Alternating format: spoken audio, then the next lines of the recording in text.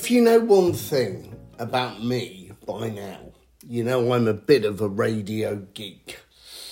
And that's why, when I was given the opportunity to talk to George Butler, I said yes.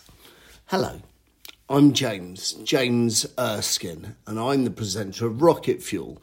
And in this episode, we're talking to George. George is a breakfast show presenter on Fun Kids Radio, and he also has the title of Head of Commercial Marketing at Bauer. So, George and I have a really good conversation. We find out about his journey, his background, and his dual roles. We find out about his work. We find out about his rocket fuel. And during the next half an hour or so, we get to know George Butler pretty well. If you think anybody could benefit from this, then do share it with them. But sit back. If you're on the commute, listen up. If you're at home, then enjoy, because this is George Butler's Rocket Fuel.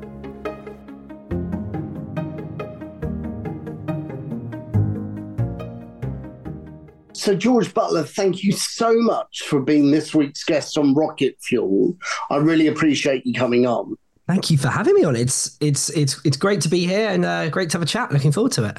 For the purposes of this podcast interview, you're like a superhero. You've got an amazing double life. We're going to talk to you about working on Fun Kids as a presenter. We're going to talk to you about your role at Bauer, and also probably a little bit touch on your previous role at the Radio Centre. I've brought to life a little bit of what you do. Sounds like the world's lamest superhero, though. Yes, maybe. But it sounds quite exciting for the purposes of our listeners, I'm sure. Why don't you tell us about your journey? How have you got to where you are at now? Well, I kind of have had a bit of an obsession with media from quite an early age. I mean, especially radio. I've been very lucky to be working in radio and audio and podcasts, and it's an area I have loved for a long time. I mean, growing up, I was obsessed with listening to Chris Moyles on the radio and lots of other brilliant presenters. And I did my first ever radio show when I was 14 years old. Wow! With a couple of friends, we did that for a few years in our local radio station, which was great, and we did it up until we kind of left school to go to university, and I went to Nottingham.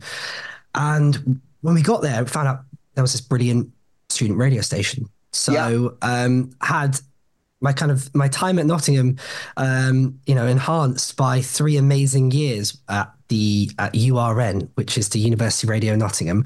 And there, I mean, that was just like the most amazing experience. And I kind of think, anybody that is at university, I don't have much advice to give to them, but if I ever do speak to any kind of 18-year-olds, 19-year-olds heading to uni, the only thing I ever kind of would dare advise on is say, don't just do your degree. Go and, if you're interested in something, go and get involved in it. If it's writing, get involved in your student magazine. If it's TV, your student TV station, whatever that might be, because that was an amazing training ground for me for 3 years, both in terms of presenting and, being awful, occasionally being good, mainly being bad, and making mistakes and learning what kind of was funny or what, all of that kind of stuff, learning how the mics work, the faders work.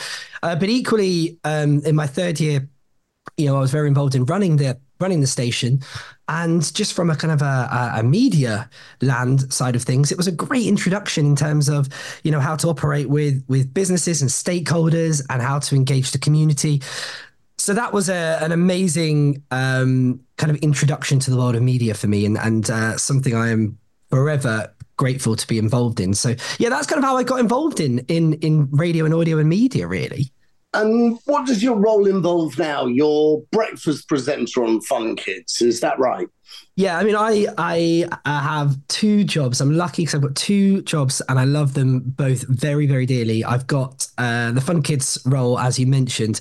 So I am the breakfast show presenter on Fun Kids, which, if you didn't know, is the UK's kind of national radio station for families and kids. We're very targeted at probably under 14s, and obviously parents and siblings who come along for the ride. And we provide quite a unique service which isn't really available anywhere in both commercial audio but also BBC as well. And we've got a lovely, really loyal, niche but large niche audience. So we broadcast across the UK, and we've got lots of podcasts and a kind of a big network of youth audio. And I also work for Bauer Media. I run the commercial marketing there. And obviously that is a kind of a very much on a national level, looking after, working with amazing brands from, Magic and Kiss and Absolute, equally in the publishing side of the world, Grazia and Heat, TV Choice, all of that, all of them, many other brands. So yeah, I'm lucky because they're both very different roles. But I enjoy them both immensely. And whether formally or informally, have you a mentor of any description? Have you had various mentors at different stages of your career? Yeah, definitely. I've been kind of lucky to have, mainly they've been people I've worked with. I've been really lucky to work with some brilliant people, kind of going back to, you mentioned it. I used to work for a radio centre who sit in the middle of the commercial radio industry, and they look after, the world of commercial audio, and they represent all the likes of Bauer and Global. And it was an amazing place to be in the middle of the industry, both audio, advertising, and media, and kind of get to kind of work across the spectrum of the audio media landscape. It was a brilliant organization, and there was some, and still are, some brilliant people there. So that was kind of my first role in audio, and I was there for quite a while, and I worked with some amazing people. To name a few, Siobhan Kenny, who used to run Radio Centre, was a brilliant a brilliant leader, but she had a fascinating career because she used to run comms in the government. So we kind of, there was a lot to learn from her. My former boss was a lady called Lucy Barrett, who was a brilliant former journalist and comms person. So plenty of lessons about the world of advertising from Lucy. I could list people at that business who were absolutely amazing. And it's quite a unique business, quite a unique organization, because whilst there aren't loads of people there, they play a really important role in the industry and have a kind of a really meaningful output. So it's small, but with significant reach and significant importance. So there was a lot to be learned from a lot of brilliant people. So I guess, early on in my career, the team at Radio Centre, I've got a lot to be thankful for. And equally at Fun Kids, I've been presenting at Fun Kids now probably for, over 6 years. Wow. And yeah, I kind of started, I got brought in by Matt Deegan, who runs the station. He runs a lot of events in the podcast world, like the we have podcast had awards. Matt on this podcast. Yeah, I know. I'm listening. Yeah. And he's a really, great and very well respected person in the industry, and kind of from the radio side of things, he brought me in quite young without loads of experience and gave me the chance to kind of cover shows and then do weekend shows and then do holiday shows, and kind of a year and a half ago gave me the chance to do the breakfast show. So he's been somebody that's been very involved in my kind of presenting career. Right. I could list so many people. I've been very, very lucky to work with some amazingly talented people so far. And are you any good at switching off? If you've got two jobs, I'm amazing at switching off. Are you really? So how do you do it? Do you not check your emails on holiday? I think we all have that thing when we go on holiday, though, don't we? Where that the first couple of days you're there, like, there's this email that's going, and then you get to about day 3 or day 4, and you're like, no, I need to. You know what? I do think though. I think that I probably used to be worse at it, and I think and this is a super obvious thing to say, but I think if you're going away for a week, by actually switching off for a week, you're then significantly better at what you do once you return. So I've got that. That's my kind of mindset, is that in order to be better at what I do, you kind of need that time in order to actually reset yourself a little bit. Yeah. So I probably used to be quite annoying where you know, would reply to people's emails and stuff, and everyone at work would be like, what are you doing? But I'm much better now at kind of, yeah, allowing myself to switch off. I think in terms of like the day to day and the week to week, I mean, I get to kind of just multitask with the two different roles, so it's just all about being organized and kind of getting recording done at the right time, and doing the shows at the right time, and that's kind of very much fit around my, you know, the working at Bow, which is definitely my kind of my main role. So yeah, as long I think as long as I kind of keep to a structure and keep organized, then when it's time to kind of switch off, then I think it's important, right? It's important. I'd agree. Whilst we're getting to know you, I'm a huge radio geek as well. I started my life in student radio and in radio programming. Which student station did you start at? So I was at Shout FM at Liverpool, John Moores, and then I moved to what was then Crash FM in Liverpool. So it became known as Juice Radio. And it was a great station. So that's where I cut my teeth, initially on the programming side, then on the commercial side. So that was my background. You mentioned you were inspired by Chris Moyles earlier. I just wondered, what's your thoughts on the work that Chris Moyles is doing now at Radio X?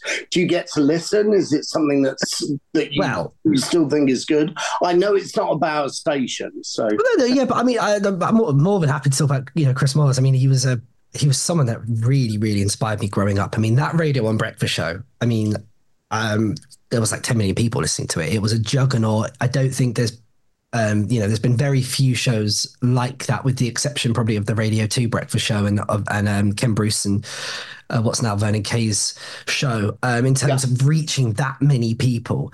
But the way that he did it, it was so unique. The start of that show, it was so. I know he probably kind of lent on some sort of US styles of radio, but it was so different. And being young and listening to Radio 1, I would get up extra early. I would get up at 6:30 just to listen to that show. I was such a fan, and I was kind of so in awe of what he did. So I think, you know, obviously leaving Radio 1 and moving to Radio X, it's a completely different kind of show, a very different audience, obviously a very different scale in terms of how many people listen. And I actually started listening to that show a lot more during the pandemic. Okay. And it kind of occurred to me, I mean, this is such an obvious thing to say, but it kind of occurred to me what a master broadcaster he is, because he was just so amazing at hitting the right tone in a really challenging time where kind of everybody was in a different place, and it was very hard to kind of speak to, you know, in radio, you say you're speaking to a person, but actually it was so difficult to speak to a person in that time, because one person was doing really well and enjoying themselves, and one person was having the hardest time ever. And he just created this show which just fit that time so amazingly. And it just, you know, it made me, you know, slightly fall in love with him again as an amazing broadcaster. Yeah, I mean, I just think he's incredible. I think there's loads of amazing, talented radio presenters, and he's right up there as some of the best. So nice. Yeah, I think what he does at X is also very impressive, because it's such a different audience and such a different kind of show to what he was doing at Radio 1. And I think, you know, he sort of seamlessly moved into it. And you know what, massively, you know, you have to massively credit him, because it's quite rare that you get a big signing in radio come in, and then grow their audience. Yes. And he's done that, you know, over the last 2 or 3 years really impressively. So yeah, I'd agree. Yeah. In terms of people that you surround yourself with in the workplace, what are the qualities that you look for in colleagues? Well, I have to say I am really lucky. I work with some amazing people. At Bauer, we've got a brilliant team, especially in our marketing world. And I think the reason that it's a brilliant team is, yes, they're very intelligent and kind of dedicated individuals, and they're passionate about what they do. But also, I think it's so important to have a really positive atmosphere, a positive kind of culture, in an environment where everybody wants to be there. And I think there's elements of kind of, you know, ensuring that everybody gets on, and Yeah. and that's not to say everyone has to be best friends, but that everybody feels they're in an environment where they're coming to work, but they're coming to also feel kind of safe and feel settled and feel happy, and I think I think that's very important, and I think especially when you're in a world which like we are in media and advertising, which has creativity at its heart. I think that is a really important culture to foster. And I think it brings the best out of people. And I think, people want to be coming into the office. People want to be doing what they do. People want to be delivering because they're in a team that they feel a part of. So I think that's a massive quality which I kind of put right up there with with many more of the kind of the traditional qualities that you might look for in colleagues and employees.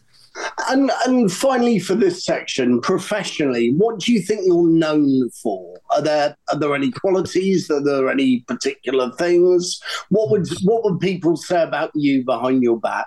Oh, that guy's annoying, isn't he? He doesn't stop talking. He doesn't stop. No, that's a really difficult question, and it's quite hard to answer that without sounding like a bit of an ego, isn't it? But I would probably say purely in a public facing way that I've been really fortunate to have done some interesting conference sessions on stage.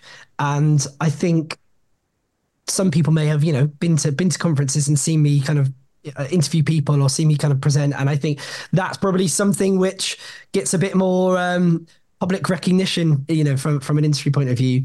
Whether they think I'm any good at it, I have absolutely no idea. But I'm there regardless.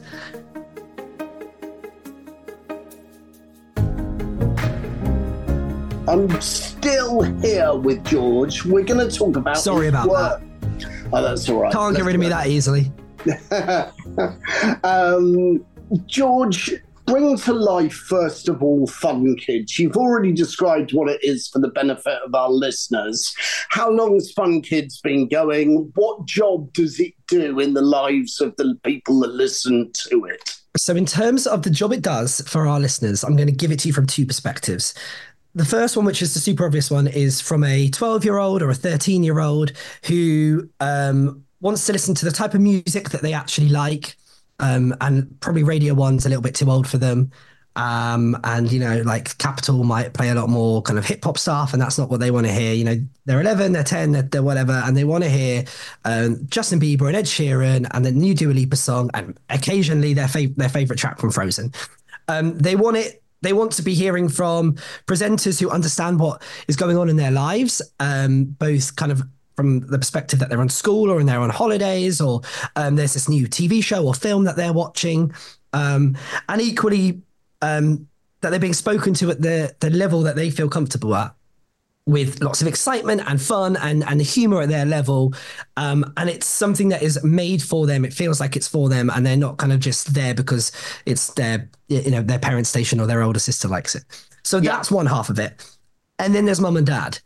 And mum and dad can know that if Fun Kids is on the way to school, if Fun Kids is on in the kitchen whilst everyone's having breakfast or dinner, that it's a safe space, that it's content that is appropriate, that there isn't going to be music which doesn't fit what they would like their 12-year-old to be hearing. So it's kind of two things in equal measure. But hopefully in that first point of view, it's fun, it's funny, it's the right amount of chaos, and it's the music they want to hear. That's it ultimately. And you're a presenter on the station. How do you talk to children? What is the art? Is it any different? You see, I don't think so. The point of view I take and the way that I go about doing it is, I don't talk to our listeners any differently as to the way I would talk to you. Okay. The thing that might change is what I talk about. Okay. So the one thing you would never hear if you put on my show is, hello, oh, how are you doing? Lovely to hear. Lovely for you to join us. We've got some Frozen. You'll never hear that. I will speak like I speak to any adult, and I will bring a same kind of humor. Like, I'm not changing myself massively. I'll bring a kind of the same sort of humor that I would bring. What will change is what I talk about. So that humor might be about something that's happening in the school holidays, or it might be about a big new Trolls film. It's just the context of what we're talking about changes, but the delivery doesn't, in my opinion. Okay, let me talk about advertising and brand integration on Fun Kids, because it's a commercial operation and this is a youth marketing podcast. Have you got to be more subtle? Have you got to be less subtle? How do brands get involved in the programming on Fun Kids? I'm sure you're going to say it's airtime, sponsorship, promotions, all the things that commercial radio stations do. But is it different? Is there a different sensibility? Yeah, it's definitely different. It's different in the sense that you have to be more careful. And that's mainly on the station.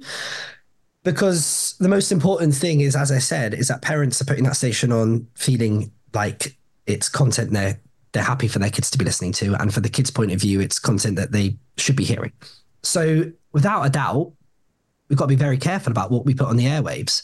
And that obviously that stays true for the stuff that we're saying, the songs we're playing. So yes, that is different. And equally, I think that advertisers are also aware of that. They are, there's obviously tight regulations and they want to make sure that they are they're being appropriate for the audience. So there is a difference, and I think that difference mainly comes down to an extra level of caution. That said, it enables more creativity in many ways. Yes, so in terms of how it's delivered, it will obviously be, there is spot ads. There's less spot ads, significantly less spot ads than probably any other commercial radio station, unless you're listening to, Graham Norton's non-sponsored waitress show. It's a lot more in-show content and partnerships. And, those partnerships, as I said, because there's that element of caution, they will always be relevant to the audience and right for the audience. So it might be that there's new books coming out.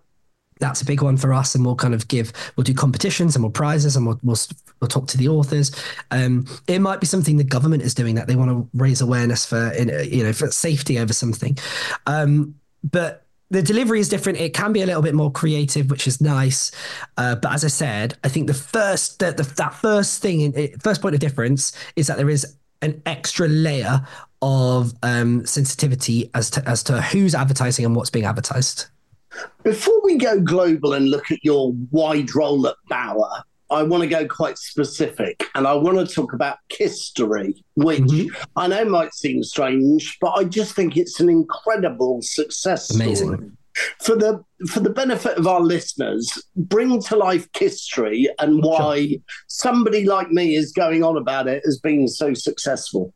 So KISS as a station and as a brand has been obviously a long-running youth audio brand, and KISS is has a huge following. It's very youth focused. Presenters on the station include Tyler West and Jordan and Perry from Diversity. So there's some amazing presenters attached to it, and it's playing the biggest new songs from Dave and Central C and Dua Lipa. But History started as, I guess, a spin-off station, you could call it, a spin-off station from a feature which was in KISS, where it kind of played the biggest throwback hits. And it was then created as a digital radio station to sit alongside KISS. And the growth in audience has been pretty staggering. And it really probably has been one of the major inspirations for what we now see in the sector with the abundance of kind of spin-off stations that we have. But History plays basically it's the similar genre of music in that it's kind of dance and R&B and hip hop and like the cooler side of pop, but it's not brand new music. It's the throwback hits, it's the club anthems, it's like your Craig Davids, and there's just the biggest audience for it. It has seen phenomenal growth. It is the biggest commercial digital radio station, and there is just this massively passionate following. So it's kind of one of the jewels at the kind of the center of the KISS brand, really. And Has Kiss itself suffered as a result? Do you, once you get older, do you go from Kiss to Kiss Tree, or is it not that simple? I don't think it's that simple, but at the same time, there is elements of that. But I don't think Kiss has suffered because of that, because Okay. Kiss is a youth radio station. And if you are, I don't, some 40-year-olds love listening to Kiss. And Yes. Some 40-year-olds want to hear the songs that they danced to when they were 25 Yeah. and would leave, and aren't interested in what Kiss has to offer. So history is there for them. And I think that the audiences, there is a massive crossover between Kiss and History, that's for sure. But equally, they complement each other really nicely, and the audience types complement each other. And as I said, rather than someone leaving Kiss because they feel like maybe it's not for them anymore and jumping over to Radio 2 or alike, History's there for them, and it's still delivering their type of music just from their era. What more broadly then are Bauer doing to engage young audiences? What are the innovative things that are happening out there that perhaps our listeners might not know about? So, I mean, young audiences and radio is the topic that people will, never stop talking about. And it, like with all traditional media, obviously there's challenges to engage younger audiences. But our kind of stats are huge in terms of how many young people we reach every single week with radio. But it is about going beyond what is traditional radio. And when we talk about radio, we're not talking about the box anymore. We're not talking about the thing that's in the kitchen. Yeah. It's a multi-platform medium. So, that is smart speakers, it's apps, it is listening obviously via digital devices. And it's also about events, and it's about social media. And that's something that Kiss, for example, does amazingly well. So, TikTok, Kiss has a huge TikTok following, very, very big across social media, really engaging with audiences in a different way. And actually some of the presenters that they bring onto Kiss kind of come from a background which is more, I guess you could say, influencer based. Yes. So, Els the Witch, for example, has a massive online following and kind of brings that audience with her when her show is on. And as I said, I think events is a huge thing. It's kind of about having a brand which is beyond just a radio station. It is the station, it is your social media following, and it is that experiential thing, which is so important to young consumers. So Kiss, for example, has their brilliant haunted house party every Halloween. They've got their fantastic series throughout summer all across the country with the Kissery events that they put on. There's Kiss in Ibiza. So there's all of these different events which people that, generally speaking, probably listen to the station, but sometimes Kiss to them isn't a radio station, it's an event. So it is about engaging audiences in all the different ways that you can touch them. Okay, that makes sense to me. So confirm a suspicion or dispel a myth for me here, George. Do commercial radio people listen to the BBC? And do you think there's stuff that commercial radio can learn from the BBC and vice versa?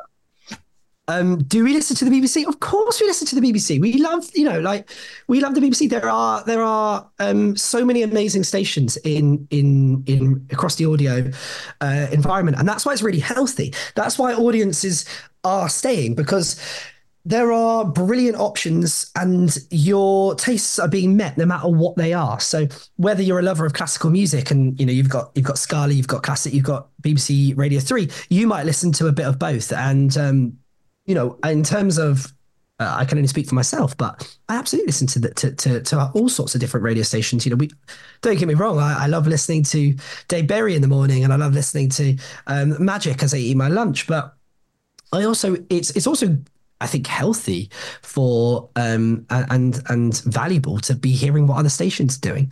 So definitely. And I think in terms of are there qualities that can be learned? Yeah, absolutely.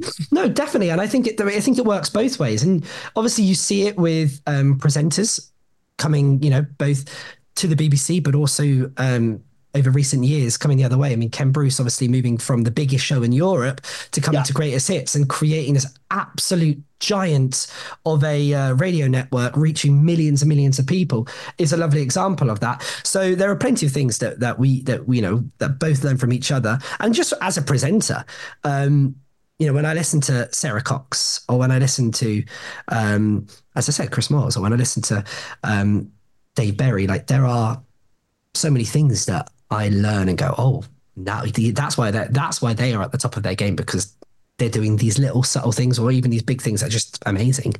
You can point to Newsbeat. You can point to some of the sexual health education initiatives that Radio 1 has.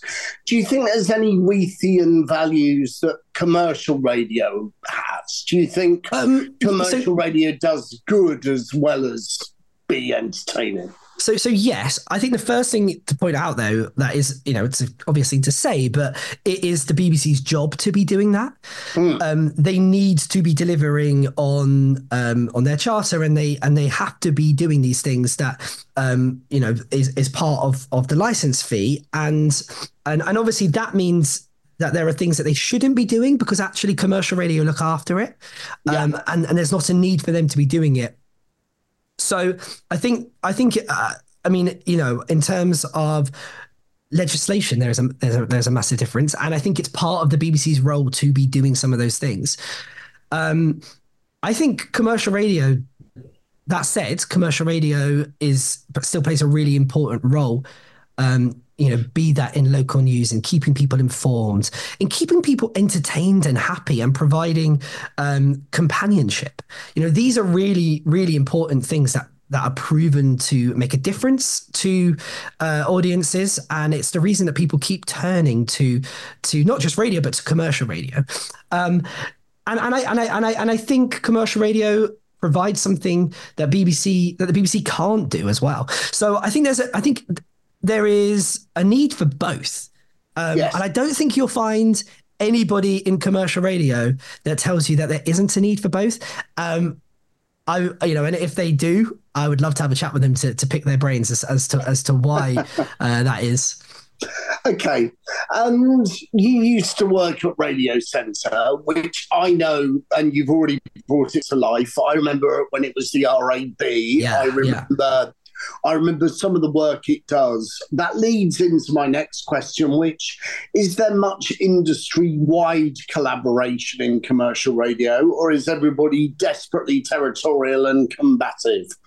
No, obviously it's a commercial industry in that people are combative, but actually, as an industry, we're really collaborative, especially compared to most. Radio Centre is an example of that in itself. The fact that across the commercial radio industry, people put money into doing something for a collective purpose, that in itself is a great example of collaboration. But yeah, personally, I've been involved in several projects, especially at my time at Radio Centre, which were hugely collaborative and did some amazing good across the industry. And it only happened because everybody bought into it and kind of put aside ego and put aside that combative attitude that you touched upon for the greater good. So there's a couple of things that we did at Radio Centre, the Mental Health Minute, the Young Audio Awards. There are a couple of examples of projects that we worked on where collaboration is right at the heart of it. I'd love to know more about the Young Audio Awards, not least because I'd love to know about the thoughts behind the Young Audio Awards, but also in the way that we are now in kind of as programming is becoming more and more networked and more from a central base of programming. How do young people get voices on radio and in the audio space? So, yeah, bring that to life for us. So the Young Audio Awards are something that I'm hugely passionate about. I mean, I kind of have been from the start of the project when I set them up. And that is commercial radio and the BBC coming together with two main purposes. One, it's to kind of recognize the fact that young people are still really passionate about radio and audio, and B, it's to help find a pathway into the industry for them. Because ultimately, audio is such a a people first industry. Without great people, we don't have very much. So it's so important that we continue to have a really amazing, diverse, eclectic talent pool. And we need ways in which to do that. I think, there is probably less opportunities at a local level now. But there are a lot more opportunities that technology provides for people to be able to do things from home, at schools, in community projects. And the Young Audio Awards is basically about encouraging that. It's about fostering young talent. It's about giving them a bit of a platform and a bit of a taste of the industry so that, they go, actually, this is something achievable for me. This is something that I can do. And it's a sector that I want to be involved in. So we started it probably I'm gonna say about 6 years ago now. It's been a long journey, and we've ran several awards both in person and online. We got hit with, like everybody, that was involved in events with COVID and adapting into a live stream, and that increased our reach to thousands more kids. So it's been a really interesting journey, and ultimately, the thing that I think we always knew going into it was that there are young people engaged in media, especially in audio. But what was shocking was the level of quality and the level of passion that all across the UK young people have for creating audio. Okay, that's brilliant. And that's really good to understand.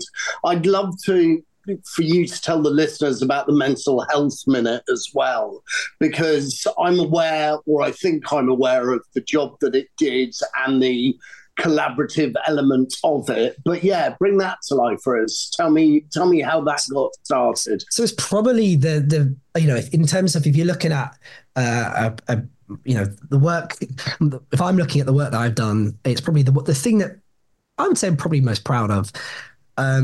We started it at Radio Centre, and we engaged the BBC and commercial radio, and we did something that had never been done before. We played the same thing on every radio station at the same time, and we did it for 5 years in a row. Taking a step back and kind of look at why we did it, it kind of began at a time where there was growing momentum about talking about your mental health. And it's obviously an incredibly important national conversation that we have got a lot better at over the last decade. But when this started, it was kind of at the beginning of that kind of wave of actually talking about this really important issue. And the one thing that radio and audio is so good at, it's so good at connecting with people on a one-to-one level, but equally at a mass scale. And that's exactly what we did with the Mental Health Minute. We played the same minute of audio on every radio station, connecting with the individual, but also connecting with 20 million people at the same time. And we teamed up with the Royal Family and their charitable foundation. And we brought in some of the world's biggest celebs like Lady Gaga and David Beckham and Dua Lipa. The list really does go on. We had some amazing, amazing people. And we really just encouraged people to talk about their mental health, to look after each other, and to kind of stay connected. And it was, always a very subtle message, but at its heart, it was really all about continuing that conversation around mental health. And I think the thing was, we expected that minute to be quite profound. We expected it to have an impact, and it did. What we probably didn't expect going into it, year one and maybe even year two, was the impact it had outside of audio. And it kind of just goes to show the power that radio can have in sparking a conversation, because the Mental Health Minute got written about, literally in every publication across the world. It was covered on Good Morning America. It was in Vogue. It was in the Times. Any publication, they wrote about it. The hours of radio content that surrounded it, the expert mental health ambassadors that came on to stations to talk about the issue, and in every way, it was amplified beyond that minute itself. Really kind of showed A, the power of audio and the role it can have, but B, also what a role it plays in continuing really important conversations, and not necessarily always easy conversations. So it was a really interesting, difficult, challenging, but rewarding project to be involved in. So I'm still here with George. We're going to conclude with George's rocket fuel, some practical insights, some takeaways for our audience about youth and family audiences. George, feel free to answer these questions in any way that you see fit. There's no kind of perfect formula for this, and lean on experience or look at things that you've seen in the big wide world, whichever seems more appropriate. George, what do you know about young and family audiences? What's the one thing you know? I think in terms of young audiences, I know that they want to be spoken to like they're adults, I guess, like they're human beings. They don't want to be spoken to like they're 10-year-olds, and they will switch off and not engage when that's the case. And that's not to say that you talk about inappropriate things. We touched upon that earlier. But in order to best communicate, and I think this is, something that transcends not just radio, but all media and advertising. It's about speaking to young people in a adult way, because that's what they're interested in. And I think young people always want to slightly punch above where they are. If you're 8, you're always like the coolest kids are the 9 and 10-year-olds, right? And it's like, how can you reach that level? So I think that's the one thing for me. And I think from a young audience point of view, I think from a family point of view, it's just about always having that layer of being a safety net, being a trusted friend, being a station that families can turn to and put on and feel safe being with us. What do you think has changed about young audiences, and what do you think is going to change next? I mean, so much has changed in the media landscape with young audiences over the last. I mean, probably. Actually, I always look at it, and everyone does, but I always look at it from when I was a kid. You came home from school and you put on CBBC. And obviously that was different to kind of the generation before, because CBBC wasn't a thing. But you came home and you put the TV on. I got up in the morning, I listened to Chris Moores, as I told you already. And at night, at 8 p.m., we'd all stick on EastEnders or whatever was on the telly. Yeah. You fast forward to today, and you can wake up and in seconds, you can put your favorite radio station on your smart speaker. You can also ask that smart speaker to play your favorite music artist. You can also look at your phone or your tablet and watch pretty much anything that's ever been existed, both on streaming services and on YouTube. You can play any game that you'd like. You can go on every social media and you can find out the answer to any question whilst also chatting to your friends. And that's the difference. I think you've gone over the course of 10, 15 years. We've gone from having a limited media supply in terms of what can be consumed to having an unlimited media supply. And I don't think probably as a media industry, we've quite caught up to that change yet, because it's the most drastic change you could ever possibly have in a industry landscape. And we probably we're figuring it out, but we probably all have a little bit of figuring out to do in terms of how do you reach young audiences when they have everything? So it's a big question. Nice. Good answer.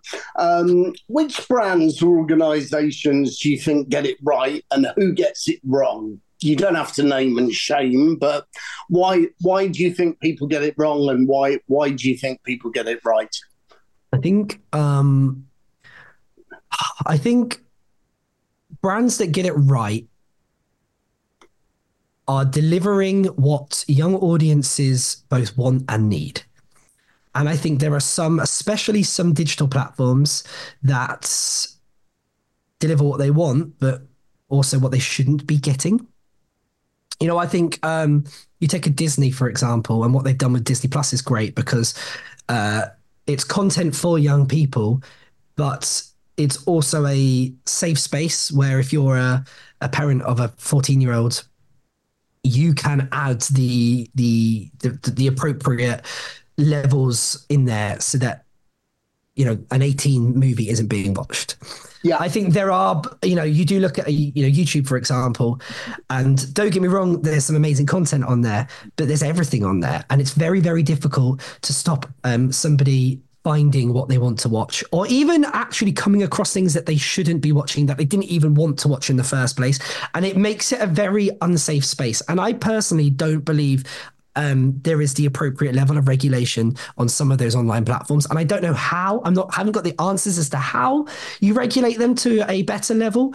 But frankly, a 10-year-old with an iPad shouldn't be able to discover some of the things that they do and can. So for me, the brands that get it right deliver what they want, but also what they need.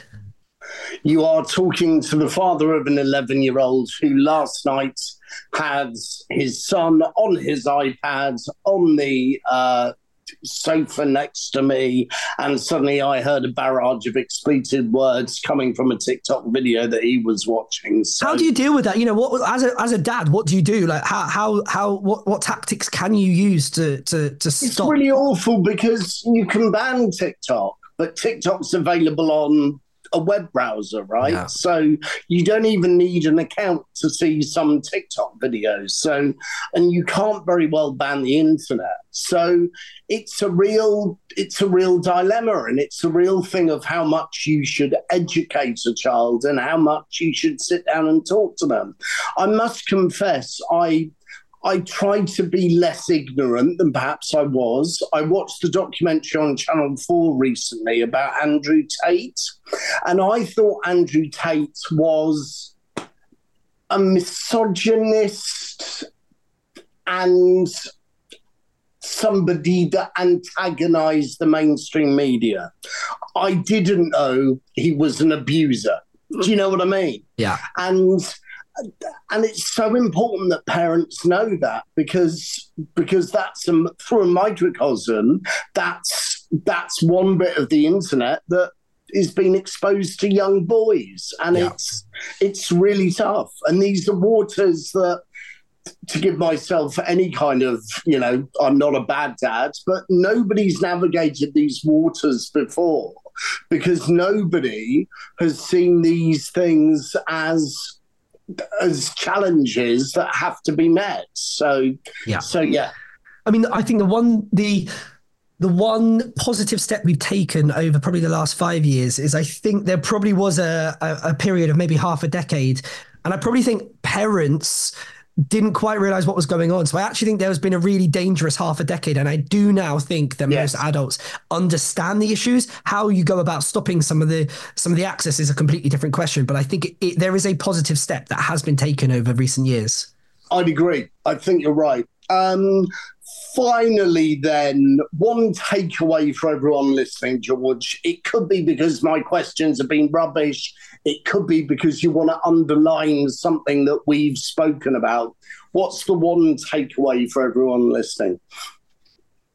I think from somebody who works in radio, who works in audio, and who works with young audiences, I think the big thing I think about in everything that I do across all the work I do is about connection.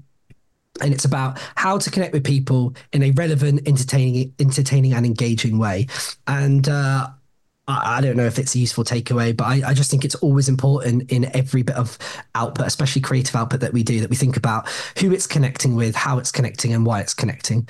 And they're kind of pillars that I take to the approach that I have with all the work that I do, really.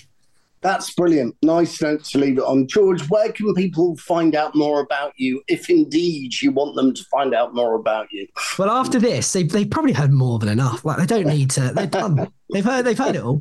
If anyone would like to fancy listening to my radio show, it's Fun Kids Breakfast every morning. Ask your smart speaker or pop it in your car. And if you do, want to chat a bit more about audio and radio and what it can do, both from an advertising point of view, from a media point of view, always happy to chat about it. We do some really interesting stuff at Bauer as well. So do drop me an email or add me on LinkedIn. And I absolutely adore talking about radio, audio, talking about young audiences. So it's been a real pleasure chatting to you, James. Thanks for having me on. No worries. Thanks so much for being this week's guest on Rocket Fuel.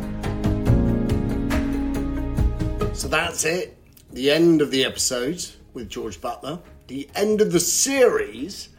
But there might be something coming along soon. The same still applies, though. There's a huge back catalogue now of episodes. You could listen to Rory Sutherland. You could listen to former World Wrestling Entertainment Champion Drew McIntyre. You could listen to the CEO of Snap in the UK. You could listen to any number of our episodes from the last 5 series. I thought George was great. Do stay on this feed and stay subscribed, and recommend Rocket Fuel to anybody that you think would benefit from this series of one-to-one interviews with those affecting youth marketing or youth culture. Stay tuned for more Rocket Fuel, and get in touch with us on X, formerly known as Twitter, at WeAreRocketHQ, or you can seek me out directly. I'm at James Erskine, Erskine. Thanks for taking some of your time to listen to us, and we'll see you very soon. This is Rocket Audio.